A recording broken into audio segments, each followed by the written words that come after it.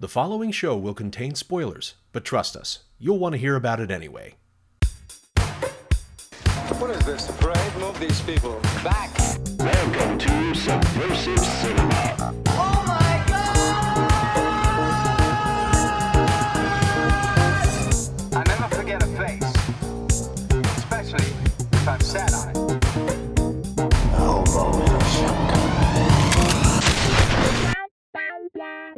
Subversive Cinema. Welcome to the inaugural episode of Subversive Cinema. I'm your host, Art Hall, and I am here to be your purveyor of the peculiar, the nomad wanderer of the weird, and the one who dredges up the dastardly in cinema history. That's right, this podcast is all about the weird, wacky, and the downright wrong entries in cinema history.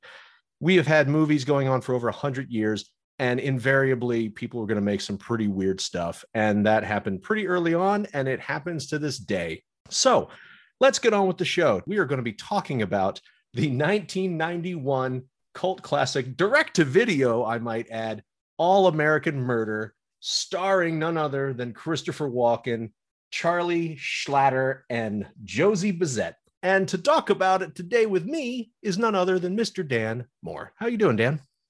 Doing well, Art. How are you doing? I'm doing good. Are you happy that I made you watch this movie? Yes, actually. You know what's funny? You first reached out to me and then we talked about it. And when this movie was kind of randomly chosen, I went into this totally blind. I had never heard of this movie. That's the way it should be. And I'm assuming that most of the listeners are going to be going in that way as well. So let me break it down a little bit for you and everybody out there. The deal is all these movies that we're going to be talking about in the show are, as I've said, weird, wacky, or just wrong, kind of fucked up. But they each have something that I like to call the subversive sauce. It's that tang, that spice, that zest that makes this movie something worth watching. Now, a lot of people could debate whether these things are worth watching. I say, yay, they are worth watching for a variety of reasons. And that's what we're all about here. So today, Dan, we're going to go through a couple different sections of the movie, what the components are. We're going to talk about them and see if we can really determine what is that subversive sauce and how spicy is it for this particular movie. Let me go ahead and break this down. So 1991, All American Murder came out. It took 22 days to film this masterpiece, and it was directed by Anson Williams. That's right, the dude from Happy Days. He made this his first directorial debut for a feature film, and maybe he just should have stayed in Happy Days. There's a lot of lore that goes around this in the fact that it was up to him, not the cinematographer, to add the obscene amount of Dutch angles in this. He pushed for these weird sex scenes, things that weren't necessarily in the script. And really, though, the crown jewel achievement of this movie is arguably the introduction of Christopher Walken's character is quite possibly the most Christopher Walken you'll ever see Christopher Walken. Yep. I'm just going to play a small bit from that. What is this, a parade? Move these people back. What are you doing? Come on, go home. Watch television. Good guys win. Great to see her again. It's been years, but I never forget a face. Especially if I've sat on it. I love that little mole on her butt, don't you? And how about that sensitive left nipple? And what mouth action? I thought Jaws only moved that fast in water. A little too much teeth for my taste, but she's learning. You know Luann likes to make a guy happy more than you do for her, Marco. Marco! Yeah. So Christopher Walken plays this cop, Decker, and boy, oh boy. So speaking of Decker, I'd like to lead into the first bit of this, which is characters. Dan, what characters stood out to you in this film? Okay, that's so hard to just pinpoint. I have to start with the obvious. Well, one of the obvious, I guess maybe not the obvious. I don't know. The lead guy, Arthur. Yeah, Artie Logan, I think it is. Yeah, played by Charlie Schlatter.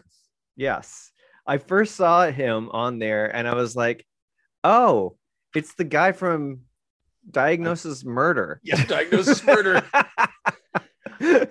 when I was younger, that's what my brothers and I used to watch Diagnosis Murder all the time, and he was Jesse on that show.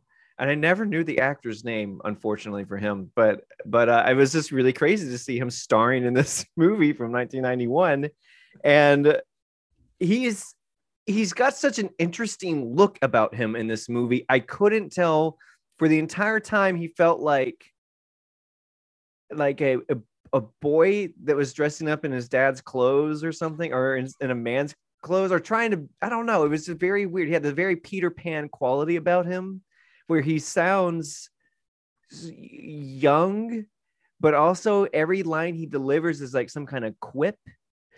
Well, the quip. Oh boy, we're gonna get to that one. I'll tell you what struck me with him. He was a low rent Michael J. Fox. Yes. Can you imagine that would be that if this was actually done on a big scale? Michael J. Fox would have played that role in a heartbeat, and he would have killed it. But he certainly does like to talk like a hard-boiled detective from the 40s, right? Everything is a quippy one-liner answer. It's not an answer, it's just a smart ass retort. Absolutely. Like, you're right. He is like a it would be like Michael Fox, but then like you know how there's like the Michael Fox and there's the Jason Bateman. He's like one like below Jason Bateman, and okay, I guess we'll get him. But I don't know. How did you find all that information regarding like the production of this movie though? I couldn't find anything. I have my ways, and that's usually just IMDb or combing through old reviews. Typically they get a chance to actually talk to some of these people. And I tell you what, though, a wealth of information is going to be coming out. Actually, by the time this airs, it will have already come out on the Blu-ray re-release, where they scanned in the original 35 millimeter film and mastered it out to 2K. So you can see this, and they updated the colors. They did. Yeah, they're bringing this son of a bitch back with a fury. So make sure you get it on Blu-ray. That might be why it was so hard to track down and watch, actually. But it was a little tough to track down. I think they felt that deal out, and then they just started pulling it from everywhere. But we're lucky, right? We got to see it, and all of the listeners out there will be lucky. I feel really fortunate to have seen this. Like I said earlier, I had never seen this movie before, so everything was a surprise, including the character of Arthur. He was kind of like the male version of a manic pixie dream girl at the beginning of the movie. He's like artsy fartsy, like smokes cigarettes. He like goes to jail, and whatever that thing was in the jail that they were eating from, like a trough, like a feeding trough, he was like making a dinosaur sculpture from it. Like, actually, that was one of the first things I noticed. Like, makes a gruel dinosaur. Yes. Takes a girl to the cemetery, like quirky, weird, takes the good girl to the cemetery. Yes, exactly. And I also like the fact that he is this very, very, very openly creepy stalker. He does not care about the fact that I wrote that here. Yeah, he's just like this weirdo who just chases after. I mean, look at his art. So he's blamed for torching down a dorm. Then he makes this gruel dinosaur. His father, who's a judge, gets him out. Then he goes to this new school where he promptly, without any buildup, bangs the dean's wife. And then all of a sudden, he's out on a fucking spiritual quest to find the perfect woman, which is in Tally, who is this seemingly all-American perfect blonde who's got some really solid Christian values. Oh, I know. Oh my gosh. Okay. Yeah, that was all like in like the first like 20 minutes of the movie. Like, sorry to cut you, but I just need to mention that because that is right. I think it's actually in the first 15. They plow on so much shit in the first like 10 to 15 minutes. I likened it to listening to an audiobook at 1.5 speed, where everything was happening so quickly. I wasn't quite sure what was going on. Yes. Oh my gosh. Some of those cuts, like the one you mentioned about where he's just sitting in front of his new college that he just got dumped off at by his dad, I'm assuming.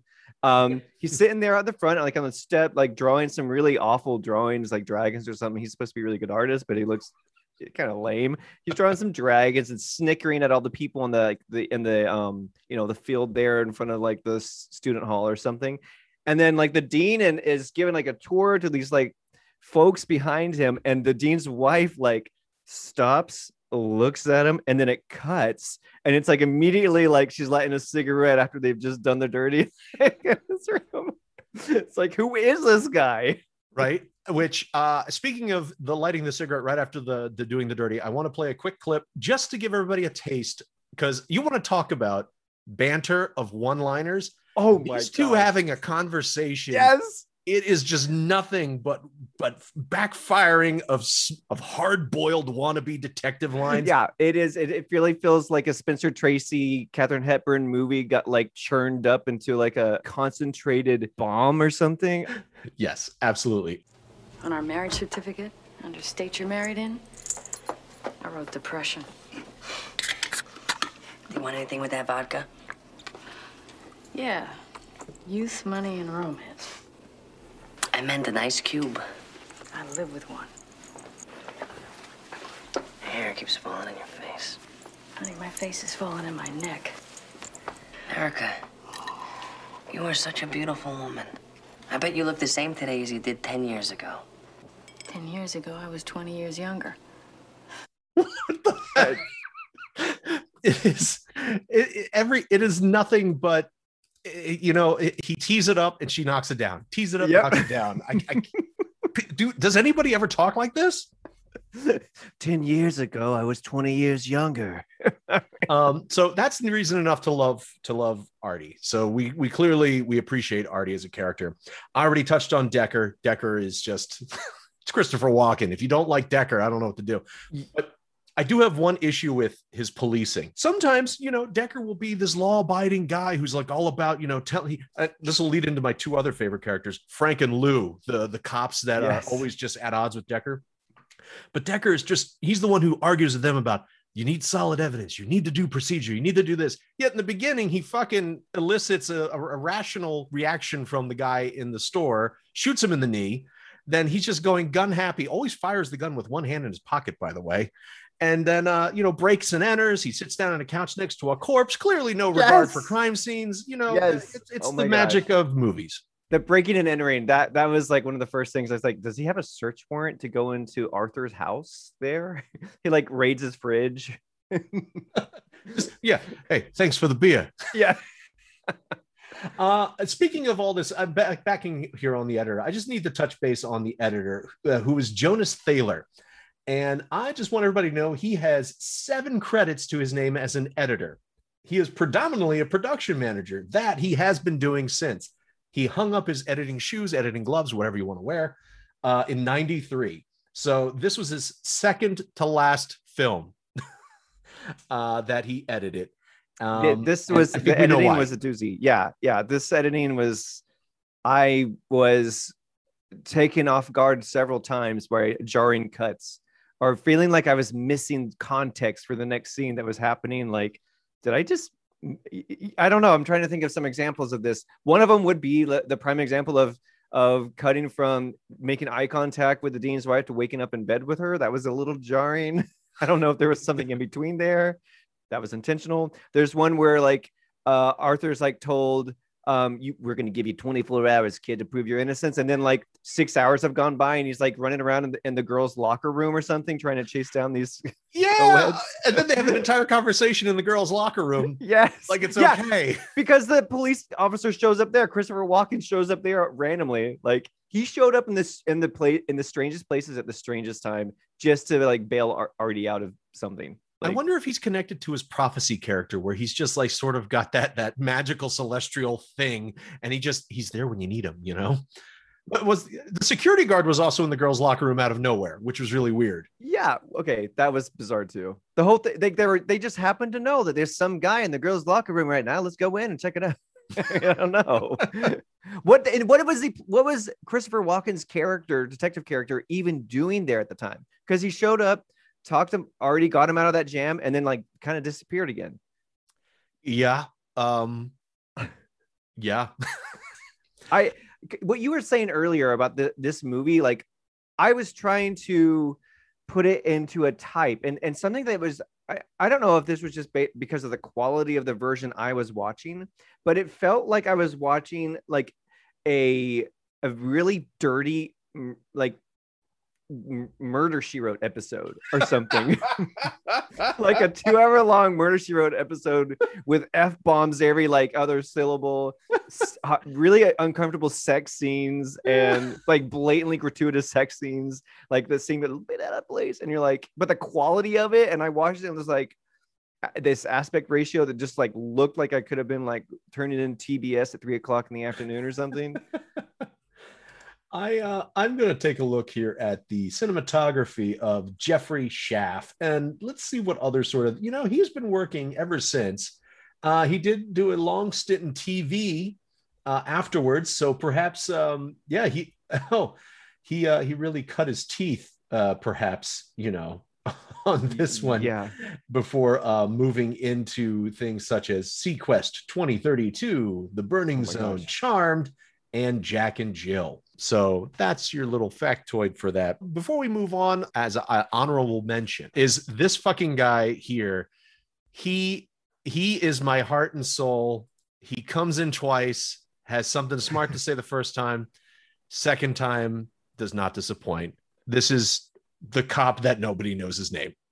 Dick, you're gonna hate my guts, and this will go over about as good as a fart in a phone booth, but we got a doubleheader tonight, buddy. Got a homicide on the Fairfield campus. Suspect's in custody. That is one of my favorite phrases, turns of phrase for the year. It's going to go over about as well as a fart in a phone booth. Yes. I took mental note of that line too, Art. I was like, that is hilarious. The way he just like walks on the scene, says his line, and then pats him on the shoulder and then walks out. Like, yeah. It's almost like they took an extra and they said, hey, look, we just need you to come over, deliver this line, then just bounce on out. Chris, he's a professional. This will work fine.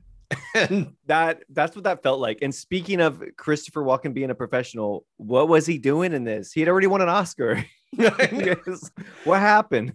There's some people in this I don't understand. Richard Kind, who is forever in my mind the guy who can't say cartouche without it being very, very magnetic from Stargate. And if you ever get a chance, watch a supercut of him just saying cartouche numerous times. Got it. Richard Kind here.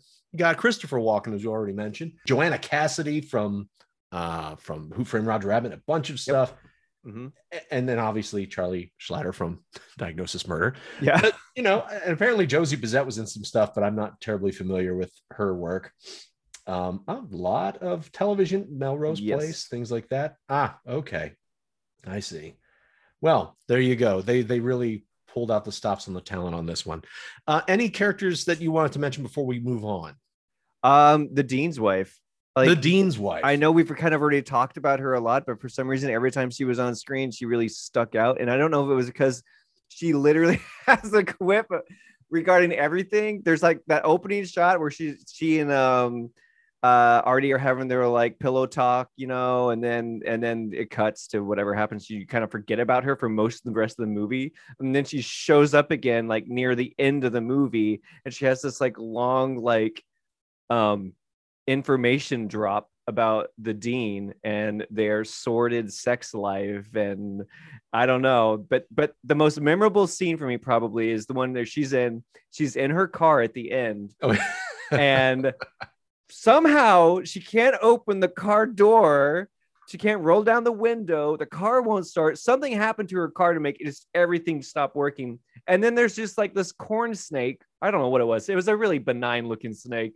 It did look like a painted garter snake. Yeah, exactly. And it's like, oh no, it's in the car. And I can understand being a little freaked out seeing a snake in your car, but she freaks out, can't get out. And the snake then proceeds to like wrap around her neck. And the most bizarre scene probably in the movie. The snake, a little simple, probably benign garden snake, wraps around her neck and then strangles her to death while Artie's there banging on the glass like, no. It was so he gets weird. up banging pretty quick. He's like, taps, and then he just like, she's dead. And then her head falls and hits the horn on the, of course, on the steering wheel. Of course. I just like the fact that this tiny snake that was no more than 3 foot long pull the python. And and also I like that the killer clearly had enough mechanical engineering knowledge to figure out how to jerry rig the car so once she's in it, she can't open it again. Oh my gosh. That's just what they do. A side mention, I've thought about Frank and Lou, those two cops, those two kind of mean cops.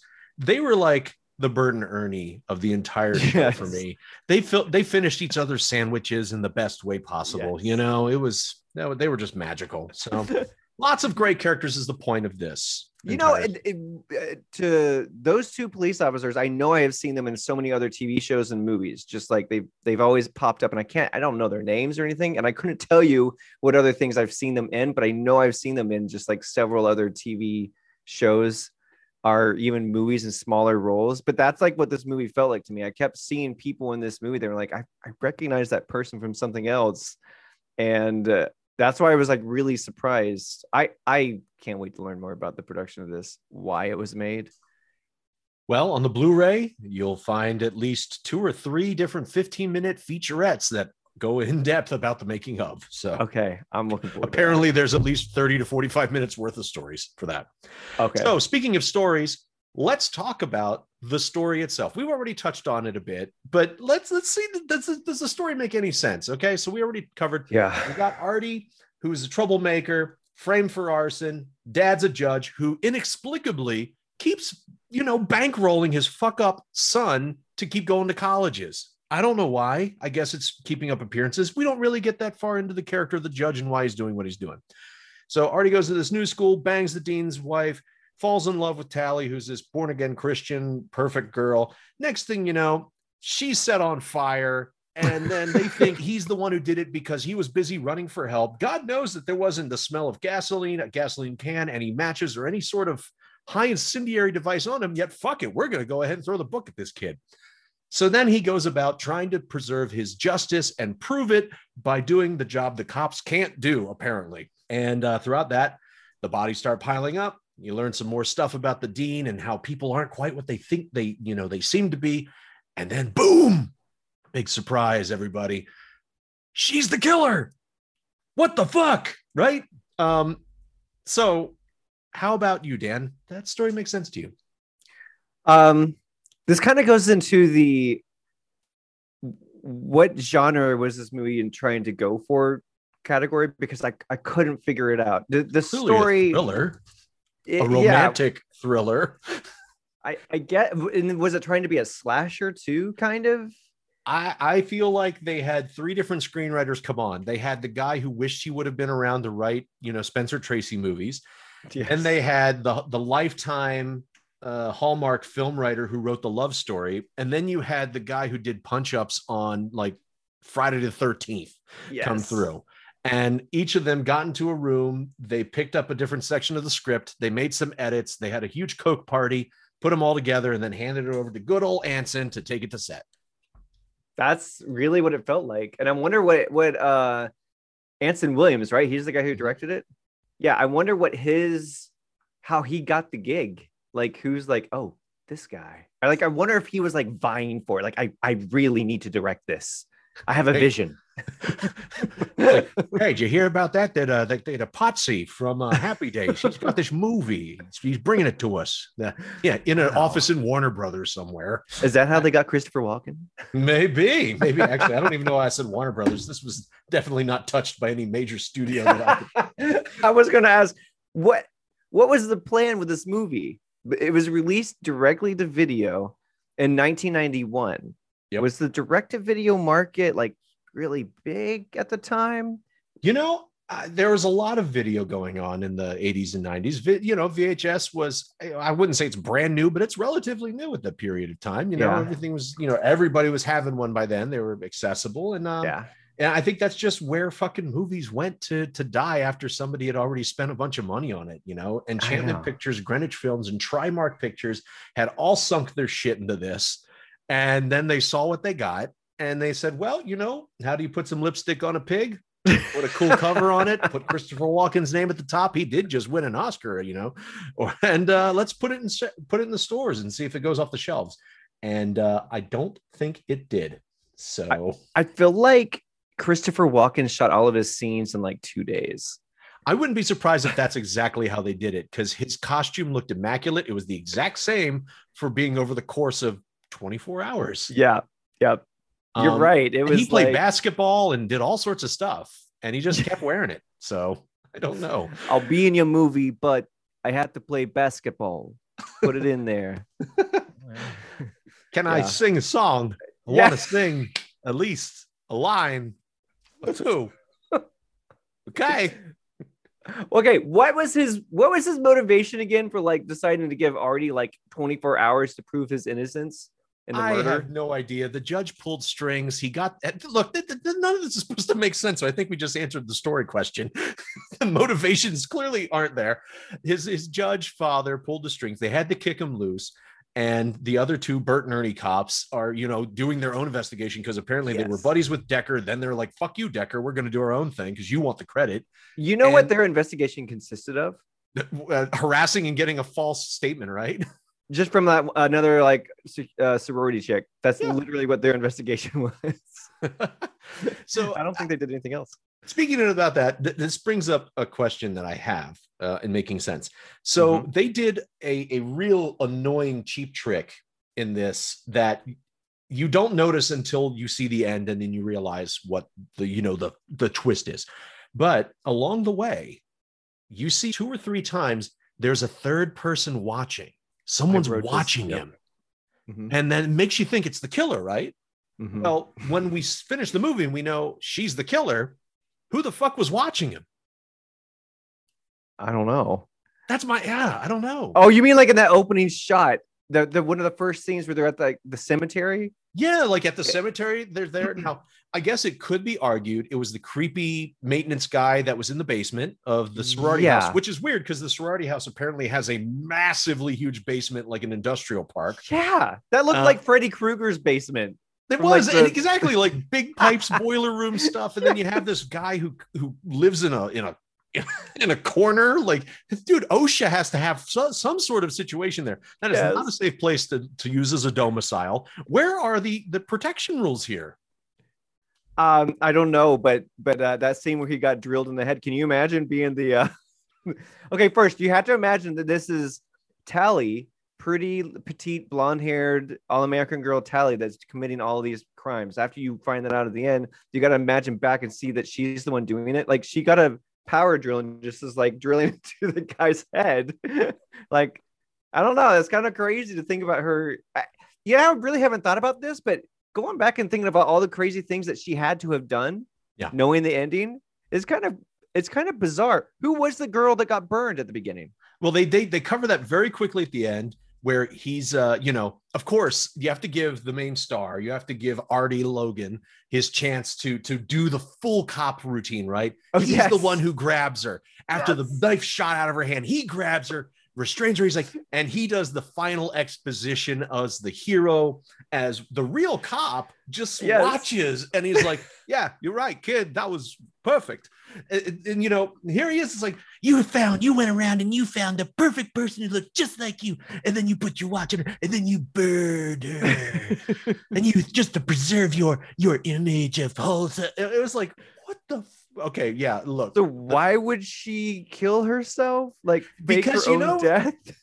I get. Here's the thing. I had to really dig deep to understand the motivation. I get it. I'm not saying it's good, but I get it.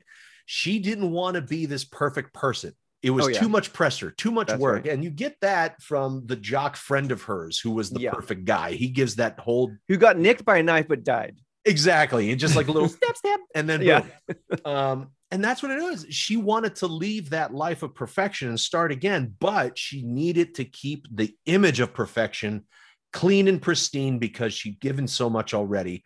And so fuck it. I'll kill 5 people if that's what it takes. Yeah. You know what? Again, not a great thing, but I get it. I just, You know what I was thinking of when I was watching this movie? I was thinking of my first really shitty screenplay that I ever wrote. And it was making me feel like I am so glad that no one's ever seen that because it's as bad as this. It's nothing really makes sense. Motivation isn't fully understood. You like have to do wraparound logic to kind of like make it make sense. You're like, oh yeah, I guess, like, sure, I'll kill 5 people just to save face. Something else that was really kind of bizarre was the gratuitous like sex wrestling scene, like near the end. Oh, you're talking about when you see the moments in the hotel? Yes. Yeah, when you're seeing how the good kids would actually cut loose, they'd go to the next town over. Yeah, they would cut loose. They'd do a bunch of blow. They'd rent a hooker, whatever people do with Hey? hookers. I don't know if you get a hooker, and then they would just have like this weird orgy. That was like the it reminded me of the outtakes from American Psycho. Yes. Oh my gosh.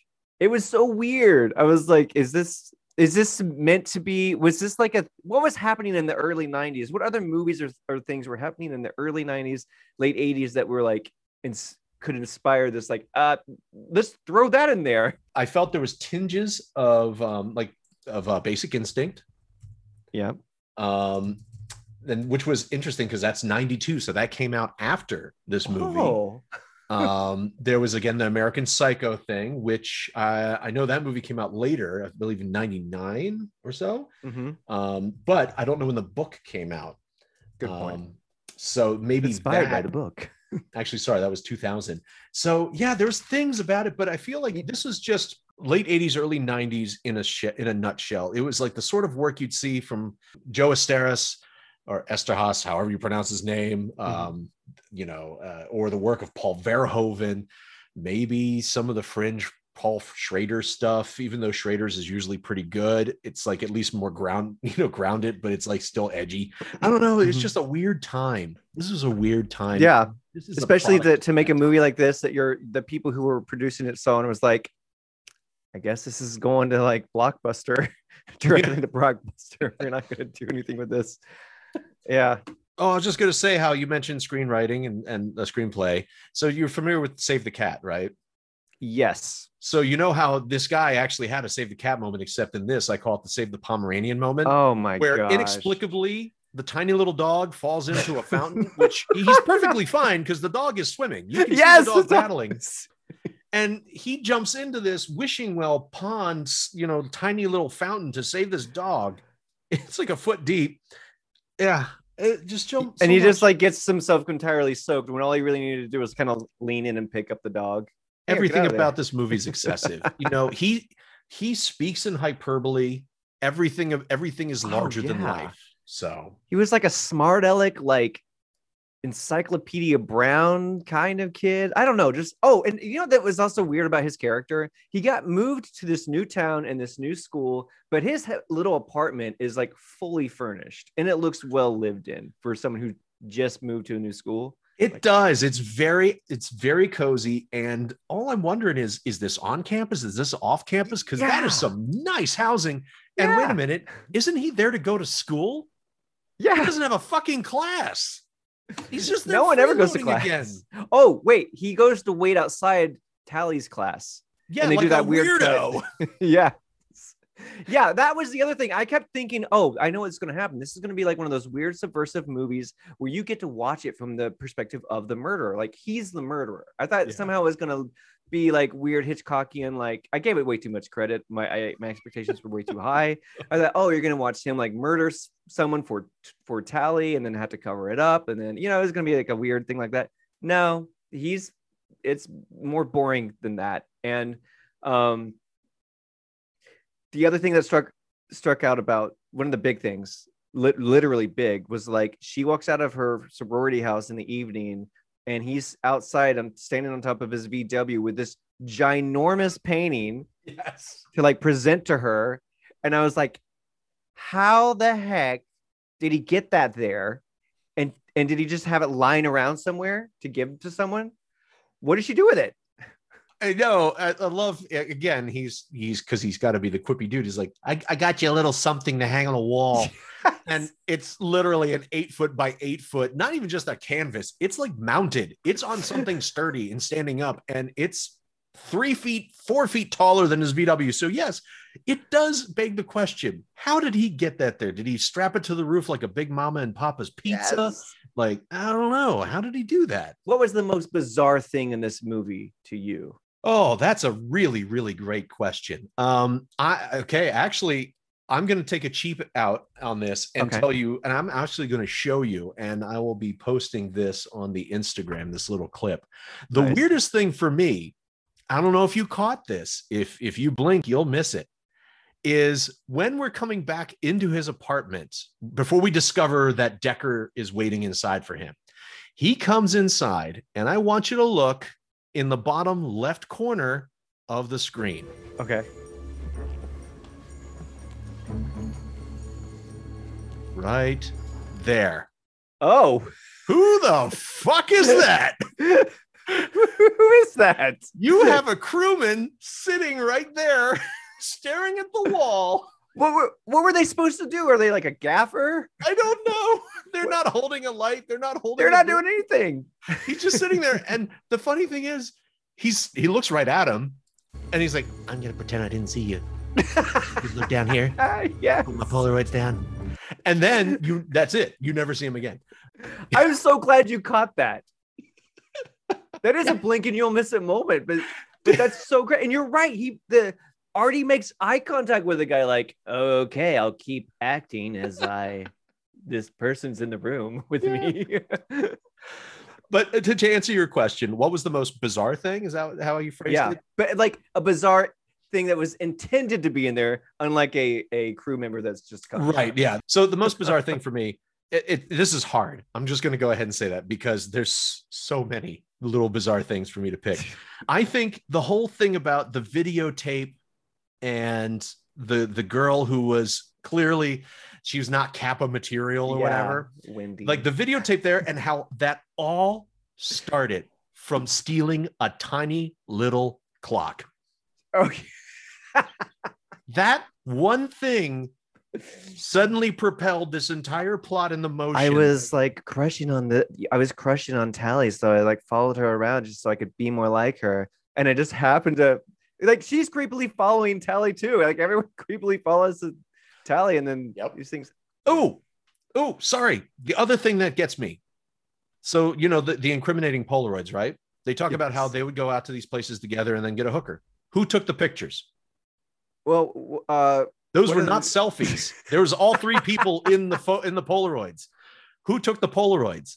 Why would they take the Polaroids when they knew what that meant? Why do these Polaroids exist? I don't know. This is the big issue. Exist?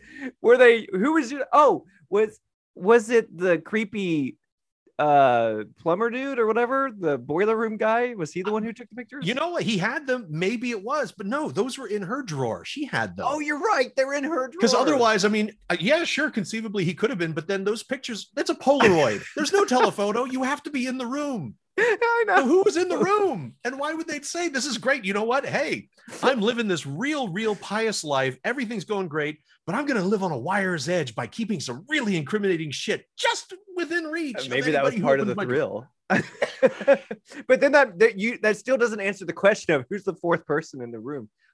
And who is? And you know what? Maybe we'll never know. Perhaps if we had the actual Polaroids, we could do some of that CSI enhancement stuff and see a reflection in a glass, but we'll never know. What about you? What was the most bizarre thing for you? It's got to be the snake wrapping around the lady's neck and killing her. Yeah, Gene's wife. I did not expect that. I saw the snake in the passenger seat and I said, "Oh no, there's the snake there. Is she gonna get bit by this snake and then die, or something like that?"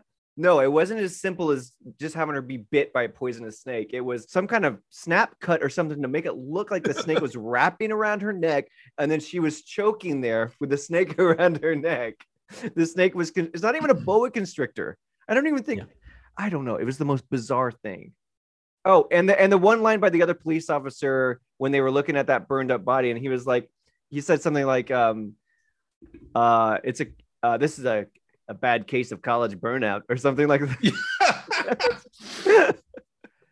Let's talk about one-liners. There's so many one-liners. Oh, this whole thing it's just chock full of them. Oh, I thought of one more thing. Bizarre. Yes. Mm-hmm. I don't mean to interrupt you, but the other bizarre scene, the grenade to the nuts. The grenade. Yes, I was thinking about that grenade to it's that was especially brutal. I love the cutaway. So you think, oh, okay, well, that's all there's going to be. And then later you do get that brief flash to this something right out of a Clive Barker movie. Yes. Yeah. That's what it looked like. to what happens is one of the characters, the Dean himself, actually, spoiler alert, is working out like in his home gym or something. Someone just kind of like chains his neck to like the machine or something. Like, Yeah, like not they to put a little hang. collar on him. Yeah. Yeah, and then produces a grenade out of nowhere, triggers it or something, pulls open his pants and drops it in, and then walks away. I just don't understand why he didn't let go of the maybe that's what it was. Maybe there was a weird cut where the chain was actually put around the weight and then put around his neck, so he couldn't let go of the bar, because if he did, then he would choke. Because I was wondering, why didn't he grab the grenade with his hands? But that doesn't make it, you don't need to, you shouldn't make your audience have to figure this shit out. No. How did Tally get a grenade? Yeah, that's even weird. Yeah, did she know an arms dealer, some sort of illicit munitions specialist? I don't know. Well, let's move on to our final section here. The WTF factor. This is probably the most important ingredient in the subversive sauce. And we've already touched on so many pieces that fall into this. Yeah, you're right. Let's just revisit that. So the pacing is weird. That's one of those. It's like hyper speed audiobook in the beginning, and then it's this like really drawn out whodunit thriller thing. It's like they just could not wait to start getting to that. The dialogue itself, I mean, with such gems as, do you play any sports? Yeah, I run the bath, catch a cold, I jump to conclusions, I'm good at all those. or I do respect you, that's why I kissed you. Yeah. They sent me to Jokers. You must be the ace. Yes. There's so many things. Okay. So the dialogue, there's that. And then, of course, there's, Walken. Walken is just, you put him in anything, you immediately get a bunch of saucy points, period. Oh, yeah. Absolutely. And then, of course, the wavering tonality of the film and the plot that's, kind of makes sense if you squint at it and look in the opposite direction. What else do you think is really adding into the WTF for you? I think what it was it felt so much like a TV show to me, like one of those early 90s procedural like mystery shows, like a Murder, She Wrote, a Columbo, maybe the early days of Diagnosis Murder. Because the film quality and everything looked like that, but then they kept like dropping the F-bomb. Like they said the F word so many times, I couldn't even keep track. It was almost like they were like having a contest with themselves to see how many times they could drop it in there. And yeah, that was just so bizarre to me. I was like watching this and going, what is this? I really want to know who made this movie. I want to know the making of this movie, which I'm sure is like as interesting as the movie itself. I guarantee that there are sordid tales galore about the making of this. And man, if we could pick their brains. Is this one of those movies that has kind of developed a cult following since it has to some degree. I don't think it's as widespread as it should be, which is why I wanted to feature it on our premiere episode here. Yeah. Look, this movie is crazy. It's all over the fucking place. Is it great? Not in the traditional sense, no, but it's because of that everyone needs to watch it. The WTF factor is pretty off the charts in this one. So while Dan and I deliberate on how saucy this sauce is, I'm going to let you hear Mr. Walken himself do a little singing. Feelings, nothing more than feelings.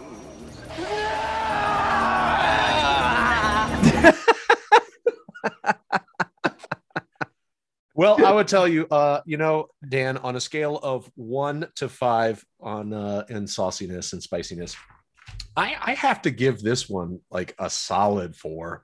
Yeah, I got to give this a solid 4. Yeah, this one, you'll get some of this sauce on your shirt when you're done watching this one, man. It's something special. It's something special. If you're really paying attention while you're watching this, all the lights out in the room, and this is like the only thing you're focusing on, you're going to be going, what is happening?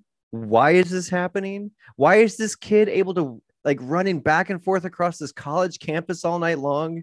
Why are these police officers just popping in and out of the shots like the genie from Aladdin? It was like weird. Where are they coming from? Yeah, it's a really bizarre movie. Yeah. Can you imagine the stage play version? Oh my God. Purely Chekhovian. purely Chekhovian. Well, everybody, make sure you get a chance to check out All American Murder, starring Christopher Walken. It is out on Blu-ray through a company called Vinegar Syndrome, and it's got a lot of great special features.